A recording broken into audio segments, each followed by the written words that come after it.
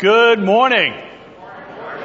I just flew in from Miami and boy, are my arms tired. Thank you. Some of you remember that old stale joke. Good to be with you this morning. Thank you for those who prayed for our conference yesterday. We had an incredible time. It was a wonderful time being with so many Cuban and Puerto Rican Americans. And of course, since we were in Miami, had to enjoy some paella, which was fantastic. And I must be hungry this morning. I don't know what's going on. But it was just a great time. Always a pleasure to share the platform with Amir Sarfati and also to meet new pastors that I've never met before. Pastor Raz from Calvary, Miami, a dear and wonderful brother, gifted Bible teacher. We just had a tremendous time. So thank you for your prayers. It was a long journey home last night, but I did get 12 hours sleep. It took me 3 days to get it, but I did get 12 hours sleep. So I'm ready to go this morning. How about you? Here we go. Open your Bibles to Proverbs chapter 3. Proverbs chapter 3. And when we have a word of the magnitude of the one we have for this year, we're sure to encounter some monuments of Scripture as we make our way through the course of our PowerPoints each month. And that's going to be proven as true today. Now, our verses today are not like some of the most famous misquotes of Scripture, like money is the root of all evil. The Bible doesn't say that. Nor does it say God helps those who help themselves. Now, the fact is, the love of money is the root of all kinds of evil, is the actual quote from 1 Timothy 6:10. And God doesn't help those who help themselves. He helps those who are helpless, which is all of us. Amen?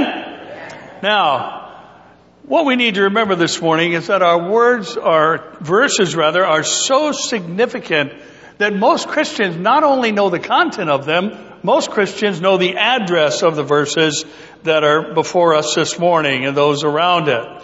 Now, as is true with all Scripture, context must be determined by reading what is before and after any set of verses, no matter how famous they may be. And we're going to do just that this morning, as we already read our PowerPoint verses for the month of March. Now, remember the word trust in the Hebrew is batak, and it means to be confident. It talks about being secure, even bold, carefree, not careless, but carefree and hopeful. Now, we also mentioned last month that Webster defines trust as reliance on the integrity and strength of another. And boy, do we have one who is strong, who is for us. Amen? It also means confident expectation. It defines trust as a person on whom one relies. And the example used by Webster's dictionary is God is my trust. And He indeed is our object of trust today. Now, Psalm 18:1-3, David said, I will love you, O Lord, my strength. The Lord is my rock and fortress and my deliverer, my God, my strength, in whom I will what? Trust, batak. My shield and the horn of my salvation, my stronghold, I will call upon the Lord, who is worthy to be praised. So shall I be saved from my enemies. Now, if we only read David's statement that his God is his strength and he will trust in Him, we would fail to see that David loved the Lord, that David indeed saw the Lord as his fortress, and because he was the object of his trust, that he had a secured salvation in the Lord, and the Lord was his stronghold, and because of those things and others, he is worthy to be praised, and God saves us from our enemies. Now, our verses today are indeed a pinnacle among monuments of Scripture. We're going to read them in their context and glean all that is at least humanly possible in one study. Now, Proverbs is written in what's called a poetic style, and it employs a Hebrew literary device called poetic parallelism. It's two poetic lines, not lines that rhyme with one another, but rather they have a parallel relationship with each other, like sowing and reaping. Hosea 8:7 says, sow the wind and reap the what? reap the whirlwind. That's poetic parallelism, and it can either be positive or negative. And all the parallels in our verses today are positive. Somebody say, thank you, Lord, for that. Now, they are not unlike the formula that Hosea proposed. Now, the focus of the Proverbs is on human character and conduct.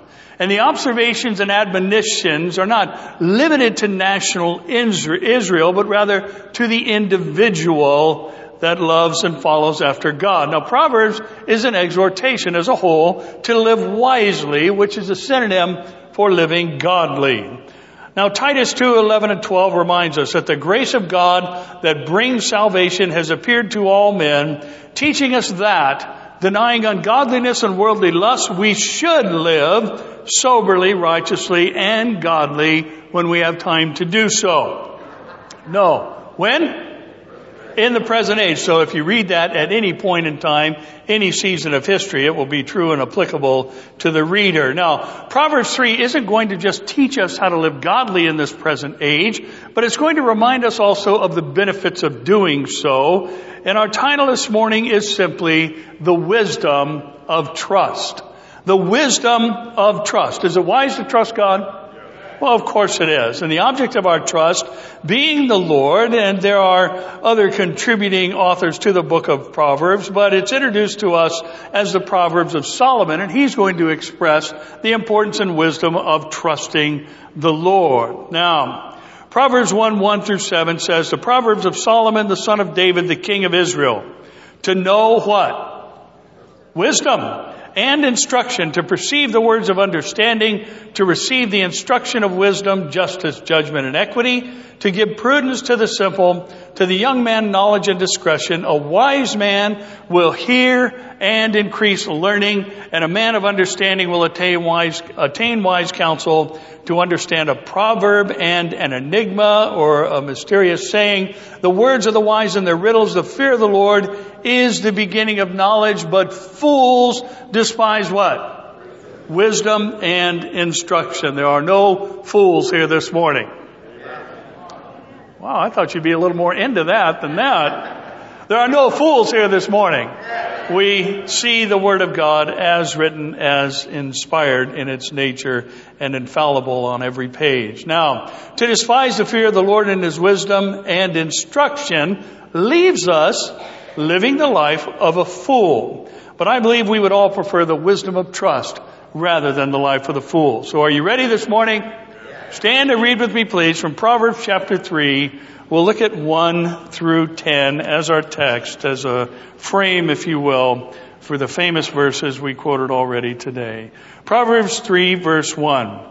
My son, do not forget my law, but let your heart keep my commands. For length of days and long life and peace they will add to you. Let not mercy and truth forsake you. Bind them around your neck. Write them on the tablet of your heart. And so find favor and high esteem in the sight of God and man. Trust in the Lord with all your heart and lean not on your own understanding. In all your ways acknowledge Him, and He shall direct your paths. Do not be wise in your own eyes. Fear the Lord and depart from evil. It will be health to your flesh and strength to your bones. Honor the Lord with your possessions and with the first fruits of all your increase, so your barns will be filled with plenty and your vats will overflow with new wine. And Lord, we thank you for the beautiful promises we have, or the proclamations, I should say, we have before us here this morning. And Lord, may we be wise enough to heed them and not just glean truth from them, but trust in them as well. We thank you for our time this morning. Speak to us, we pray. Give us ears to hear what your Spirit is saying. In Jesus' name, amen. You may be seated. Now, the poetic parallelism is evident in our sets of verses, but we also find three thematic elements, so to speak, that we can offer this morning through the wisdom of Solomon as he offers this counsel to his son. He's likely addressing young people in general, which is all of us. Now, we will find the first of the three themes in verses 1 through 4, where Solomon offers his first word of counsel in the negative and then reinforces it with a statement in the positive. Now, this literary device, if you're interested, is called synthetic parallelism, if anyone was curious about that. Now, Solomon says, do not forget. That's the negative. Let your heart keep. That's the positive. Now, this wasn't a new concept, letting your heart keep the principles and precepts of God. For Joshua, years earlier, some 400 years earlier, was given the same exhortation in Joshua 1:8, another famous pair of verses, 1:8 and 9, where Joshua was told, this book of the law shall not depart from your mouth, but you shall meditate in it day and night, that you may what? Observe to do according to all that is written in it. Then you will make your way prosperous, and then you will have good success. And we can see the parallel aspect of this as well here as Joshua is told to meditate on the word day and night, observe to do what is written in it, and then there's going to be benefits in his own life because of him employing the wisdom to obey the word of God. Now, this is what Solomon is saying here. Do not forget God's law, and let your heart keep his commands, and they will add length of days, long life, and peace to you. Now, we need to pause for a moment and recognize that the Proverbs are descriptive. They are not prescriptive. In other words, they are not guaranteed formulas to bring about what Solomon has observed. They are his observations of general truths concerning life. In other words, many of the maxims that are given should be recognized simply as guidelines and not ironclad promises. And we know this is true because I think we all recognize there are those who did not forget the Lord's word. There are those who did keep his command, who did not have length of days and died young. Men like Jim Elliot and many others through the course of history died at a very early age as compared to those who have a long life. So again, these are general observations made by a man who was given wisdom that was unparalleled in the course of history.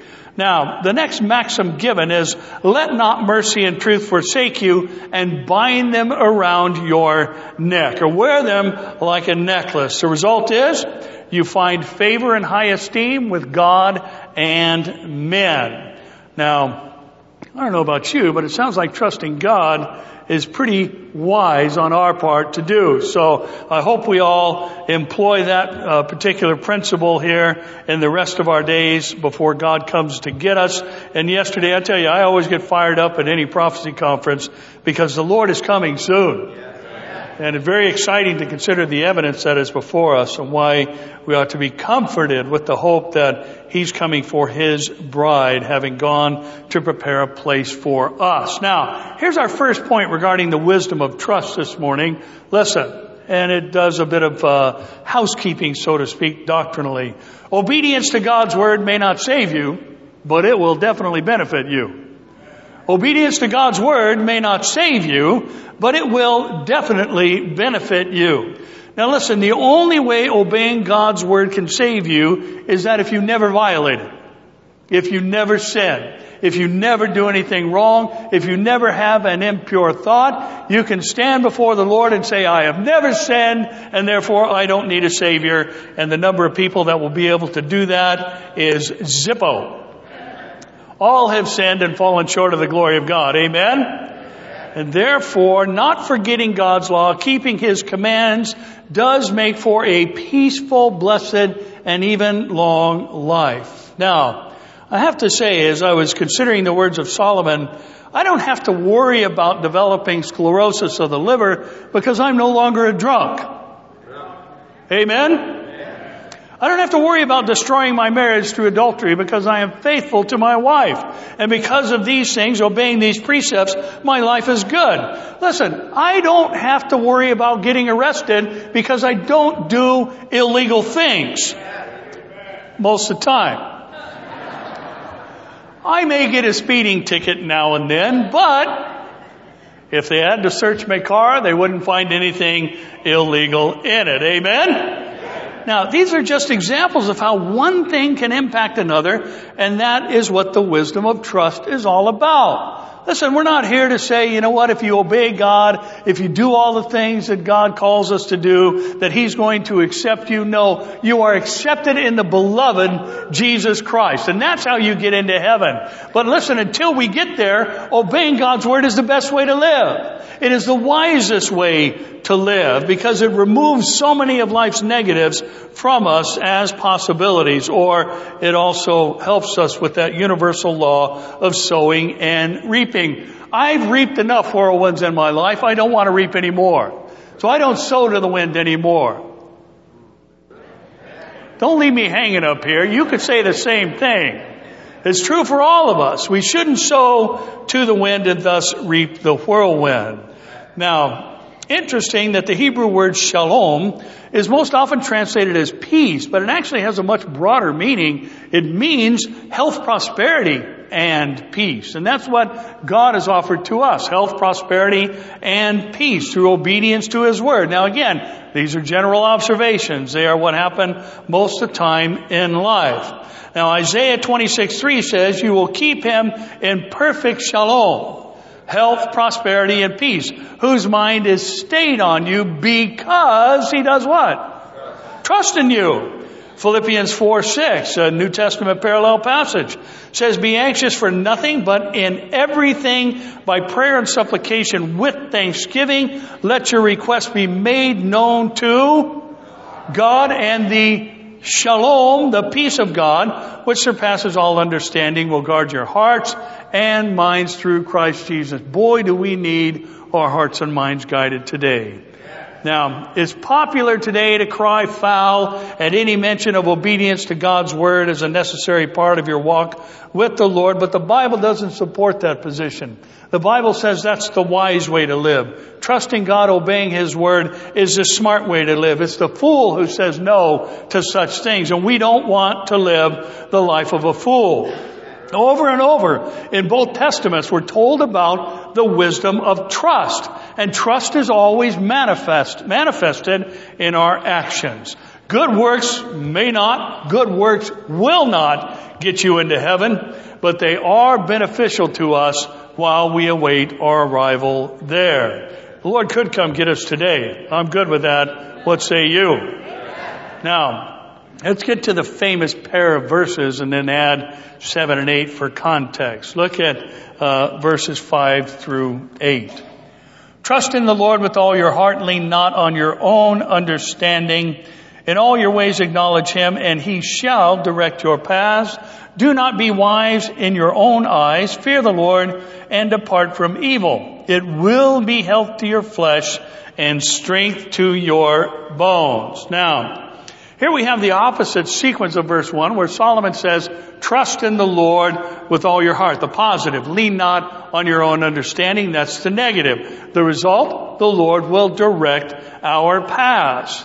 David said the same concept was true in Psalm 37:23-34. The steps of a good man are ordered by the Lord. He directs our path, and He delights in His way, the way the Lord has directed us to. Though he fall, he shall not be utterly cast down, for the Lord upholds him with His hand. Do I need to read that again? Though I love that, though he fall, he shall not be utterly cast down, for the Lord upholds him with His hand. That's great news, not just today, but every day. And what a reminder, a wonderful reminder, when the Lord directs our path and we step off the path once in a while, we are not utterly cast down, but He continues to uphold us with His hand. And Solomon follows this with further counsel concerning the wisdom of trust in the Lord, where he warns not to be wise in our own eyes. Some of you have probably seen that little poster or sticker that said, those of you who think you know it all are very annoying to those of us who do. There's a lot of know-it-alls around in every age. Amen? And yet the Bible says, through the wisdom of Solomon, the observations concerning life in the Proverbs, that we are not to be wise in our own eyes, but we rather should fear the Lord and depart from evil. And the result is health to our flesh and strength to our bones. Now, David again gives us a prime example where he says in Psalm 32, 1-5, "Blessed is he whose transgression is forgiven, whose sin is covered. Blessed is the man to whom the Lord does not impute iniquity, and in whose spirit there is no deceit. When I kept silent, my bones did what? They grew old through my groaning all the day long. For day and night your hand was heavy upon me. My vitality was turned into the drought of summer. I acknowledge my sin to you, and my iniquity I have not hidden. I said, I will confess my transgressions to the Lord, and you forgave the iniquity of my sin." Now, Psalm 32 records, at least in part, David's life experience between the sin with Bathsheba, the murder of Uriah, and the confrontation by Nathan about David's sin. He was silent about his own sin, and he felt like he was withering away. The Lord's hand of conviction was heavy upon him, and when he confessed his sin, the Lord forgave him, and the blessings of having forgiven transgressions began to flow in his life once again. Solomon says there is a better way to live as he contrasts the fear of the Lord with being wise in one's own eyes or opinion. Now, Proverbs 26:10-12 also says, "The great God who formed," what's the next word? "Everything, gives the fool his hire and the transgressor his wages. As a dog returns to his own vomit, so is a fool who repeats his folly. Do you see a man wise in his own eyes? There is more hope for who? For a fool than for him." Now, we all agreed we're not fools here today. Amen? So we see the wisdom of God to be greater than our own. Now, the opposite of what the person who fears the Lord and departs from evil is going to experience is reserved for those who repeat their folly because they think they are smarter than God. We have a lot of people around today who think they're smarter than God, who think they know more than God. And there's one other guy in the course of history that thought that he should be exalted above God. What's his name? Lucifer. "I will exalt my throne above God," was his heart's desire. He was one who was wise in his own eyes, so to speak. Now, Proverbs 9:9-11 says, "Give instruction to a wise man, and he will still be wiser. Teach a just man, and he will increase in learning.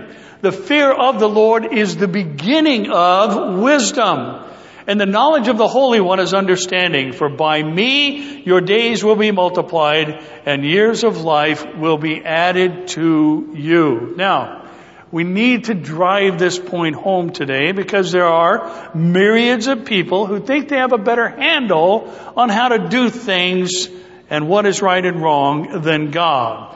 They are wise in their own eyes, and the Lord says the fool has more hope than them. Do you believe that is true this morning?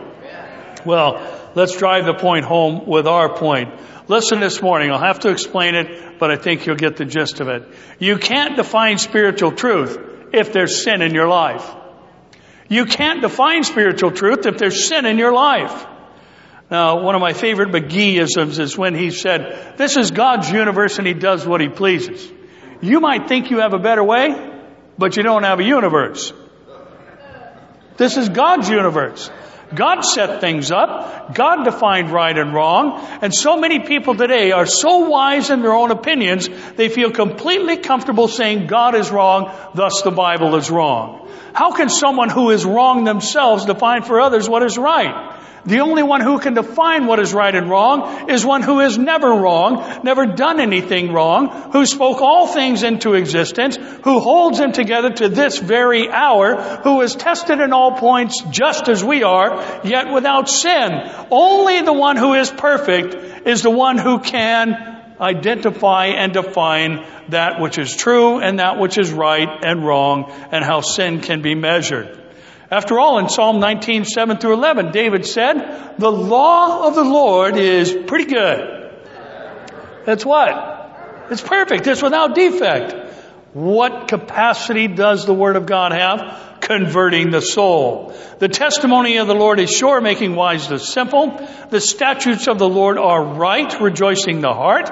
The commandment of the Lord is pure, enlightening the eyes. The fear of the Lord is clean, enduring forever. The judgments of the Lord are true and righteous altogether. More to be desired are they than gold, yea, than much fine gold, sweeter also than honey and the honeycomb. Moreover, by them your servant is what? Warned, and in keeping them there is great reward. Now, there are people today who say the Bible is actually wrong about this or that. And these are the same people who, like all people, sin every day. So they are disqualified from defining what is spiritually true and what is morally right. Now, that includes matters of gender, sexuality, and any other matter of life. We found and heard yesterday many times, as so often in prophecy, you go all the way back to what happened in Genesis and the first preaching of the gospel in Genesis 3:15, and we find that God created two genders, male and female, and all of creation continues to procreate after its kind. Some say today, you know what, you can choose your gender and switch it every day if you so choose. That's the thought of a fool. Biologically, your gender is predetermined, and of course there are anomalies, hermaphrodites and things of that nature. But the fact is, these are mutations away from God's norm, and it's part of the fall, it's part of what we experience in life. But if God said there's male and female, that's the end of the genderless period of end of sentence. Amen? Now some today say, you know what, why shouldn't two people who love each other be able to get married? Because God said, say God said. God said marriage is between one man and one woman, and that's the end of the qualification for marriage list. And if God said it, that's it. Now I'll remind you of the old story where there was a bumper sticker that floated around for many years. I think it was back in the 80s and early 90s. It said, God said it, I believe it, that settles it. And a college professor put that sticker on his door at a Christian college, and he crossed out, I believe it. And a lot of the students came and said, hey, why did you do that? He said, because the fact is, God said it, that settles it. It doesn't matter if you believe it or not. If God said it, that's it. It's period. Amen? And the law of the Lord is perfect. And that's why we don't trifle with the Word of God. Listen, God has defined human sexuality. He has defined our biological identities as male and female. He has said there are certain things that we ought to refrain from that are harmful to us, and refraining from them will benefit us greatly in this life. You can't earn your way to heaven, but you can live a much better life on your way there by obeying God. There is more hope for a fool than for those who are wise in their own eyes. Why? Because you can't define sin if you're a sinner yourself. Are there any sinners here today? Raise a hand to your neighbor, because nobody's putting their hand up this morning. Now, do we need an outside unit of measure by which to gauge our activities? We can't look to each other and say, well, I'm better than them, because that's still two sinners who are comparing one to another. There has to be a unit of measure that is perfect, a standard that is outside of humanity, because we are all sinners in need of a Savior that God has supplied. Now, this whole book of wisdom repeats the same pattern over and over. Do this and that will happen. Don't do this and that will happen. And the doctrines and definitions of sin in the Bible are as infallible as the rest of the Bible, and those who keep them are going to experience the benefits of having done so. A good life in the here and now, and a great, indescribable, unbelievable, amazing life in the hereafter. You know, people often ask me about a travel schedule such as I've had these past few days and the lack of sleep. And, I went to bed reasonably early Friday night because I knew we had a conference the next day. But just to give you an idea about the surface of the bed, when I laid down, my back cracked in two places. So it was like putting a sheet on a hunk of concrete. And, I'm used to sleeping on a giant marshmallow. How many had a water bed back in the day? I slept on a water bed for 25 years. And after we got married, I had to put a heater in it. and a cover pad on it. I like sleeping right on the vinyl where it's about 20 degrees, and that's just perfect for sleeping. But this was hard. I couldn't sleep. I got to teach the next day, and I kept thinking about that old story where a pastor said, I didn't have time to study. I guess I'll have to rely on the Holy Spirit today. Well, I hope we're relying on the Holy Spirit every time we get together. Amen? Now, listen, we have plenty of time to rest when we get to heaven. That's why Jesus said, enter into your rest, when he said to the servant who had done or been good and faithful, enter into the joy of the Lord, enter into your rest. Listen, we're going to be in heaven for a long time. So let's put the pedal to the metal until we get there. Amen? Now, one more nugget to mind from this book, reminding us of the wisdom of trust in the Lord. Now, we've already locked the doors, so don't get up. You're stuck for the rest of the message. Here we go. You ready? That was really weak. Honor the Lord with your what? Possessions, and with the first fruits of all your increase. So your barns will be filled with plenty, and your vats will overflow with new wine. Now, before some of you check out mentally, listen. In Israel, honoring the Lord with the first fruits of your crops was a way of expressing gratitude for God's provision and a fruitful harvest season.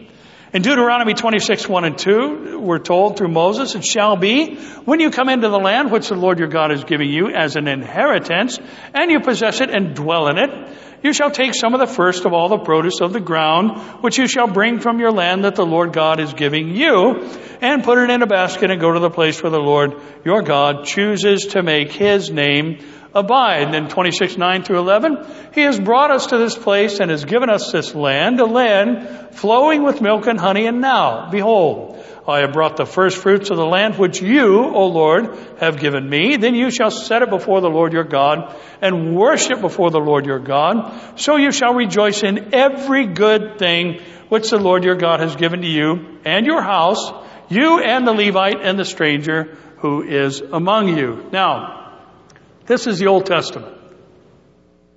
How's that for a revelation? This is the Old Testament. And the New Testament tells us Jesus fulfills the law.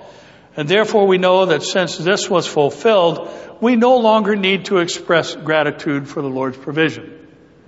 Well, I hope you say no.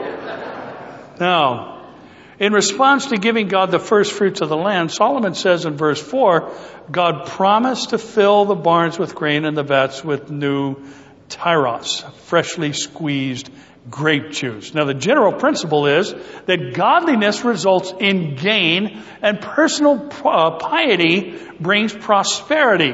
Now, do we find this endorsed in the New Testament? Absolutely. Jesus said in Matthew 6:33, in the greatest sermon ever preached, the Sermon on the Mount, but seek what? First the kingdom of God and his righteousness, and all these things will be added unto you. All the things that people worry about. What shall we eat? What shall we drink? What shall we wear? Jesus, in reply to these thoughts, said, put God's kingdom first and God will take care of you.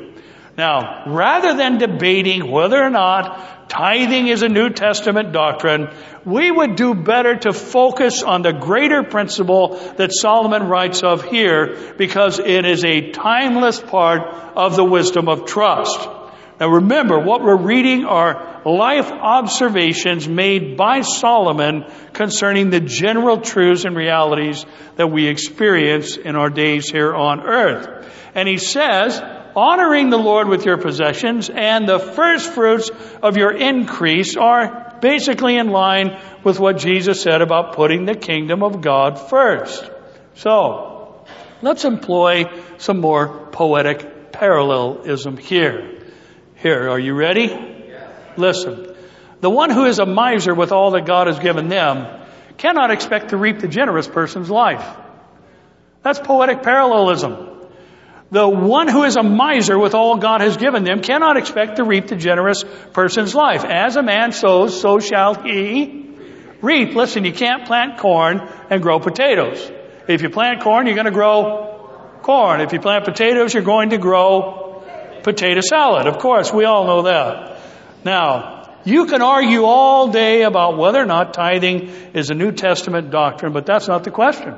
That's not even what we're talking about here. The question is, do you put God first in every aspect of your life, including your finances? And those who do will have success in their endeavors.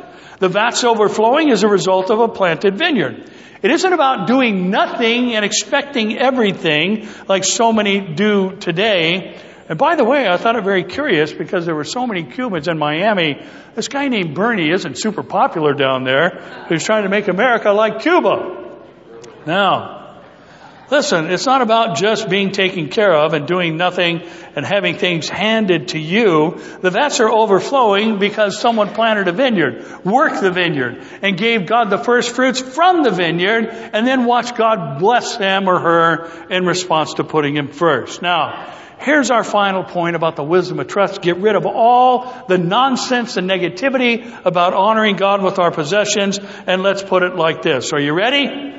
Listen, there will never be a time when our efforts exceed God's blessings. There will never be a time when our efforts exceed God's blessings. He will never be indebted to us. Never. And I like how some have put it via illustration that we give with a teaspoon and God returns with a bucket. And He indeed is more than generous to us. He has watched over us, cared for us, and the fact that you're sitting here last night tells you He's still on the throne. He still watched you breathe in and out all night. He still said no to the devil's attempts to kill you overnight, and He still made sure you could come in and hear the word of the Lord this morning. He has cared for you. He has watched over you. He has watched over me. And how can we not express to Him thanks through what we do? Now, I pray for many things, as you all do.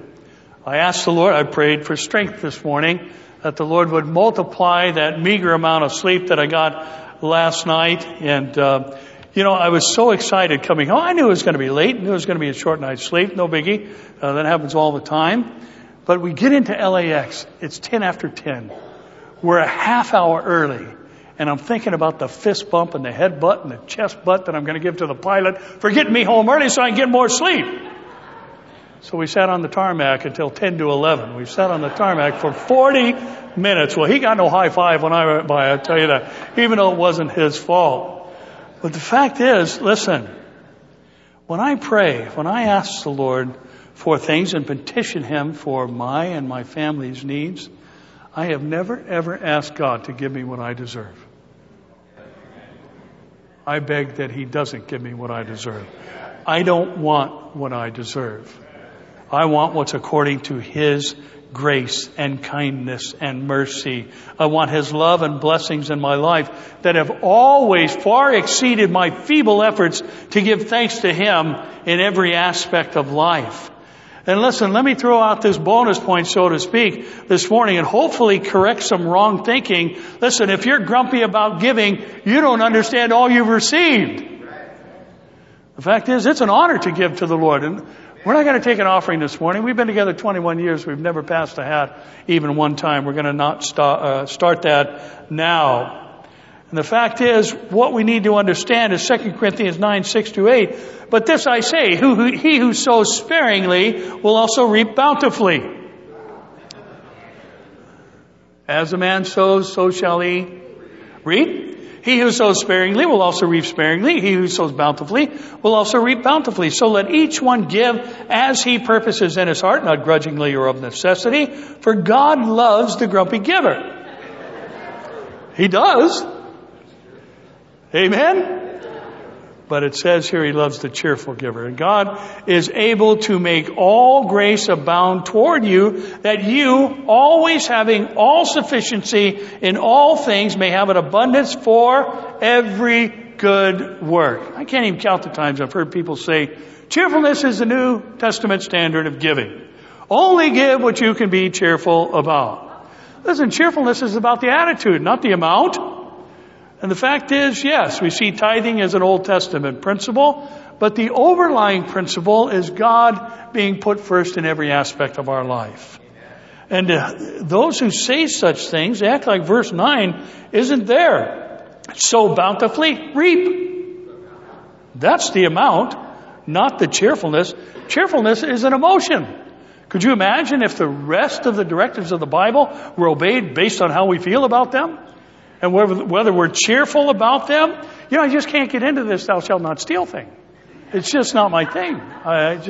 No. Listen, we have directives about what our own benefits are going to be by obedience to God and supporting God's work. Now, those who say such things, as I said, I think rather sadly have a negative attitude towards giving, and we shouldn't have that. It's an honor, it's a blessing to support the work of the Lord. And again, if you think the church is only after your money, you've come to the wrong place to make that argument.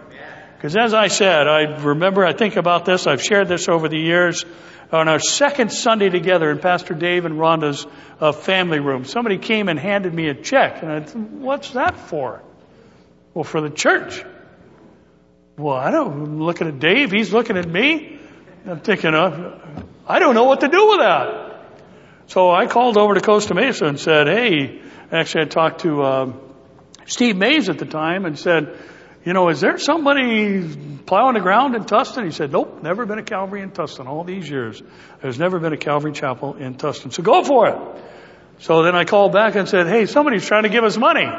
We'll open a bank account. So Dave had a little coffee can in his house that was empty. We set it on the family room, dining room table and said, hey, if you want to support the work, put out that coffee can. Well, then the church began to grow. And we got a big coffee can. And then the coffee can became too small and we got a basket. And then when we were in our first building, that basket was sitting on a table near the door and one of our contractors came to me, or carpenters came to me and said, you got a basket of money sitting right next to the door. I'm going to build some offering boxes and they sit out in the foyer right now. And as I've said, we've never passed a plate, passed a hat. God has always cared for us and He's caring for us now. Why? Because there are people who understand that God's work is worthy to be supported financially. And they put Him first above all things, including that. And listen, it's nothing to be grumpy about. It's something to be excited about. Amen? Now, the truth is, there have been countless offerings over the years by people who did nothing more, who weren't under some guilt trip, but just simply wanted to support what God was doing. Now, listen, that didn't exempt them from hard times, at times. But it did assure them of God's providential blessings during hard times. I was thinking back to the housing crash of 2008 and how many families it impacted here at the church. And it was tough and it was a struggle. And paychecks, I'll be honest with you, were very sporadic. And sometimes the paycheck was simply Dave asking me or him saying, you know what, I got to pay a couple bills this week. And that was the extent of the bi-monthly paychecks. And it wasn't a fun time, I'll be honest with you. But I'll tell you what, we paid all of our bills. We never missed our rent because God is faithful and His faithful people made sure that we made our way through. That's how God operates. Amen? Listen, I've never met the Lucky Charms leprechaun at the end of a pot of gold, and that's how God has provided for the church. It's never happened for me, never happened for anybody else. It's never gonna happen. It's never gonna happen. So, and by the way, I don't have any announcement, and there's nothing to say coming up. It's just what's in our text, so we're teaching it. Now, let me say this. If you have a grumpy attitude towards giving, you're not hurting God, and you're not going to be utterly cast down. But you're ripping yourself off of blessings that are reserved for those who sow bountifully. Now, one more Old Testament set of verses that are misapplied by those who use them, both to endorse tithing and those who use them to refute New Testament tithing. Now, again, the whole principle is missed, which is the same one Solomon is teaching, and it's from Malachi 3:8 through 11. Will a man rob God? Yet you have robbed me. But you say, in what way have we robbed you? The Lord's answer was in tithes and what? Offerings. You are cursed for the curse, for you have robbed me, even this whole nation. Bring all the tithes into the storehouse, that there may be food in my house, and try me now in this, says the Lord of hosts. If I will not open for you the windows of heaven and pour out for you such blessing that there will not be enough room to receive it. And I will rebuke the devourer for your sake, so that he will not destroy the fruit of your ground. There's the planting of the vineyard. Nor shall the vine fail to bear fruit for you in the field. There's the full vats. Says the Lord of hosts, all the nations will call you blessed, for you will be a delightful land. Says who again? The Lord of hosts. Now listen, this was written to Israel about tithing, and it's within the directives of the law.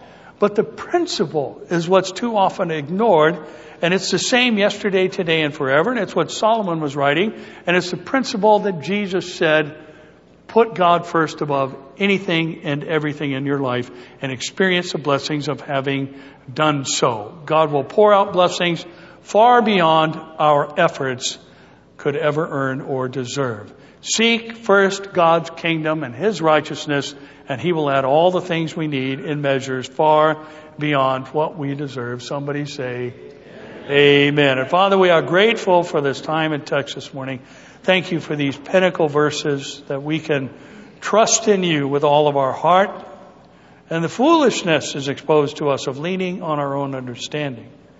Thank you that as we acknowledge you in all our ways, you will direct our path. Lord, so help us to just simplify this into what Jesus said, to seek you first, and let the adding to us be done by you. We thank you, we trust you, and we want to work hard for you and for your glory and do all things as unto you.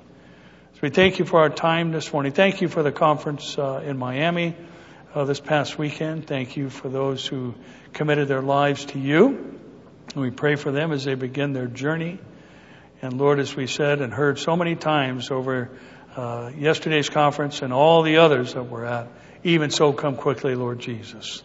And until then, Lord, may we occupy until you come. And we say, even so, come, Lord Jesus. We thank you for our time together this morning. Help us to apply the wisdom of trust in our own lives each and every day.